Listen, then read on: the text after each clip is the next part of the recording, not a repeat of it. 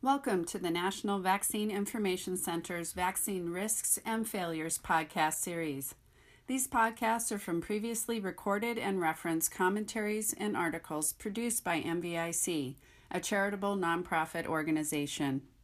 My name is Barbara Lohr Fisher. My son was injured by DPT vaccine in 1980, and this is a reference commentary brought to you by the nonprofit National Vaccine Information Center that can be read on nvic.org. Americans have never been big fans of flu shots. During the 2009 swine flu influenza A pandemic, only about 40% of adults bothered to roll up their sleeves. Last year, flu vaccine rates were still just 47% for adults, but pediatricians had vaccinated 75% of children under 2 years old. Perhaps that's because parents are being thrown out of pediatricians' offices if they don't give their children every federally recommended vaccine. Or maybe it's just because adults can talk about how they felt after getting vaccinated and infants and children under age 2 cannot. How many times has someone told you, "The year I got a flu shot is the only year I got sick"? Or maybe you learned that the hard way yourself after getting vaccinated.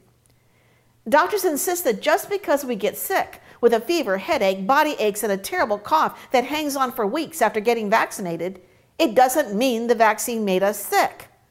They say it was just a coincidence because correlation does not equal causation. Well, that may be true some of the time. But now the CDC is admitting that flu shots don't prevent influenza most of the time. In fact, studies show that a history of seasonal flu shots can even make people more susceptible to getting sick with a fever, headache, body aches, and a terrible cough that hangs on for weeks. But just like with pertussis infections, a lot of people also get and transmit influenza infections without showing any symptoms at all. During the 2009 swine flu pandemic, scientists in the Netherlands asked a big question. Do annual flu shots preventing natural influenza A infections in infants and young people increase their risk of illness and death when a highly pathogenic pandemic influenza strain develops and circulates? The answer to that big question was yes, when in 2010 Canadian health officials confirmed that school-aged children and healthy young adults who had gotten a flu shot the previous season were at twice the risk of coming down with pandemic A swine flu in 2009 that was severe enough to require a trip to the doctor's office.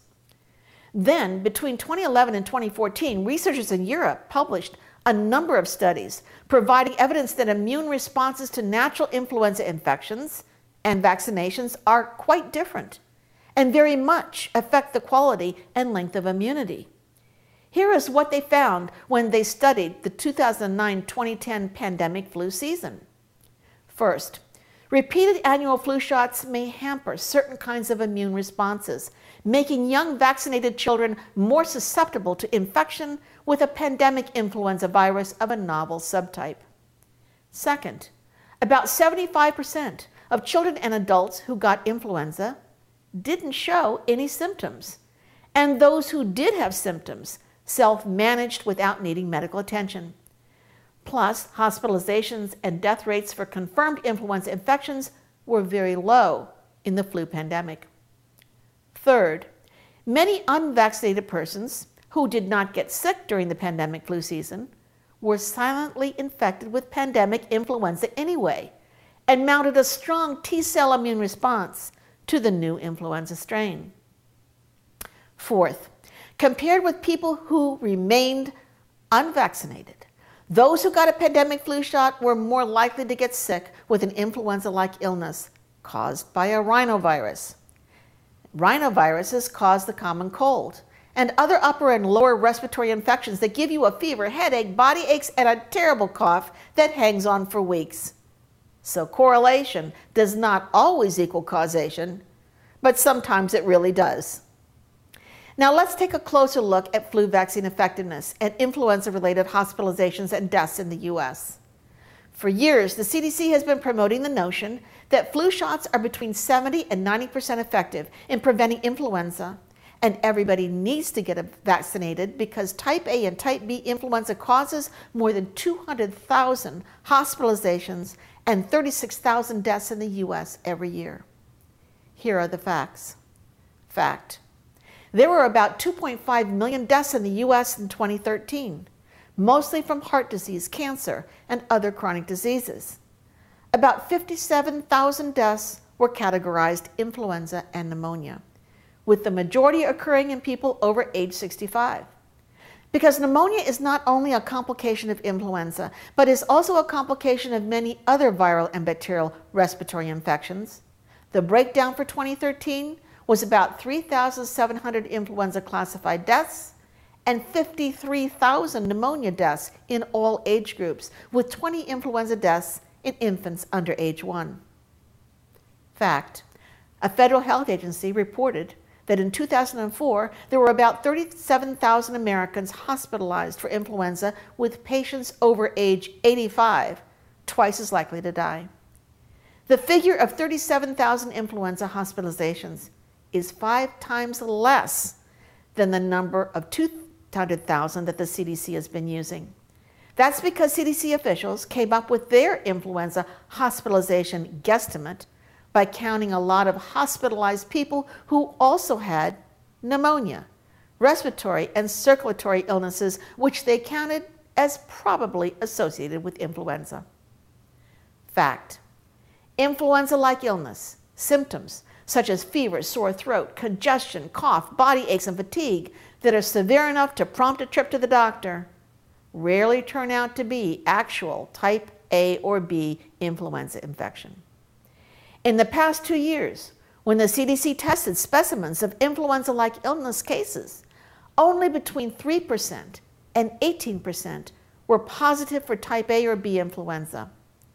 Most of the respiratory illness cases making people sick enough to seek medical care were caused by other viruses or bacteria. So just how effective is that flu shot your doctor tells you to get every year? Well, after studying influenza infections during 2012-2013 in the states of Michigan, Wisconsin, Washington, and Pennsylvania, U.S. public health officials reported in 2015 that flu vaccine effectiveness was quite low, between 39% and 66%, depending upon the influenza strain. Here is what else they learned. For adults over age 65 years, vaccine effectiveness was close to 0. There was unexpectedly low vaccine effectiveness for the influenza A strain among older children compared to other age groups, especially for those who had gotten previous annual flu shots. U.S. health officials also found that unvaccinated people were more likely to report their general health status as excellent compared to vaccinated people. In January 2016, U.S. government officials finally publicly admitted that flu vaccines are only 50 to 60% effective at preventing lab-confirmed influenza requiring medical care in most years. In fact, the CDC analysis of flu vaccine effectiveness for the past decade, from 2005 to 2015, demonstrated that more than half the time, seasonal flu shots are less than 50% effective. In 2004-2005, the flu shot failed 90% of the time, and last year failed 77% of the time. Estimates for flu shot effectiveness this year is a not very impressive 59%. The sad part is that public health doctors have known since the first influenza vaccine was licensed in 1945 that influenza vaccines don't work very well. But that did not stop them from recommending in 2010 that every child and adult should get an annual flu shot starting at 6 months old and through the last year of life. And by 2013, healthcare workers declining an annual flu shot were being fired from their jobs. This is being done despite the fact that influenza vaccine reactions causing inflammation of the nerves, known as Guillain-Barré syndrome, and other chronic health problems are the #1 most compensated vaccine injuries for adults in the federal Vaccine Injury Compensation Program, which has awarded more than $3.3 billion to victims of government-recommended vaccines under the National Childhood Vaccine Injury Act of 1986. This is being done despite the fact that scientists know that there are several hundred types of type A, B, and C influenza viruses that are constantly recombining and creating new virus strains. Public health officials admit they still do not know how to accurately predict when and how influenza viruses will mutate and which strains will be dominant in a given flu season. And they still don't know how to measure immunity and long-term protection. In 2011, Michigan epidemiologists investigated influenza infections in healthy men and women and concluded that simply measuring the number of antibodies in the blood should not be used as a surrogate for vaccine efficacy because antibody titers may not protect. In 2013, the CDC confirmed that high antibody titers, especially in seniors and young children, does not predict flu vaccine effectiveness.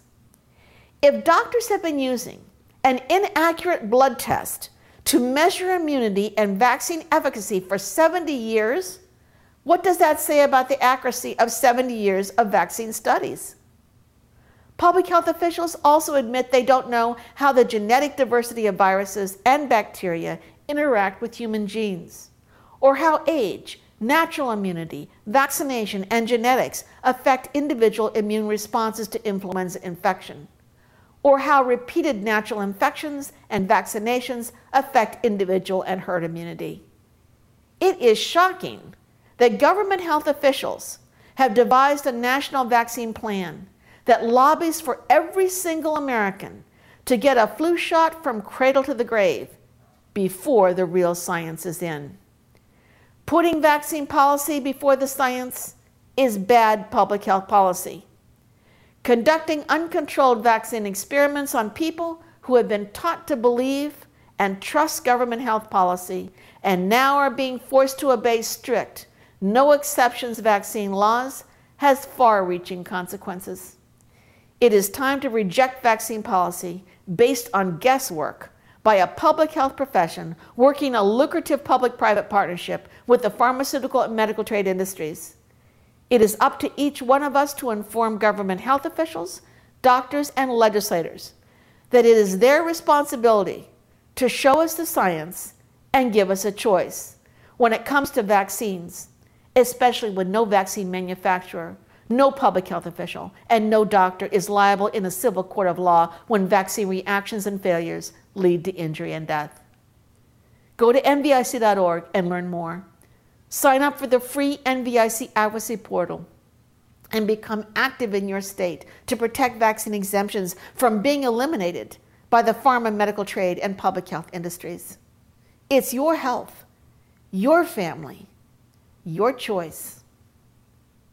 Before you take a risk, find out what it is. To learn more about vaccines, diseases, and the human right to informed consent, visit nvic.org, the website of the nonprofit charity, the National Vaccine Information Center. Since 1982, NVIC has worked to prevent vaccine injuries and deaths through public education and to secure informed consent protections in U.S. vaccine policies and laws.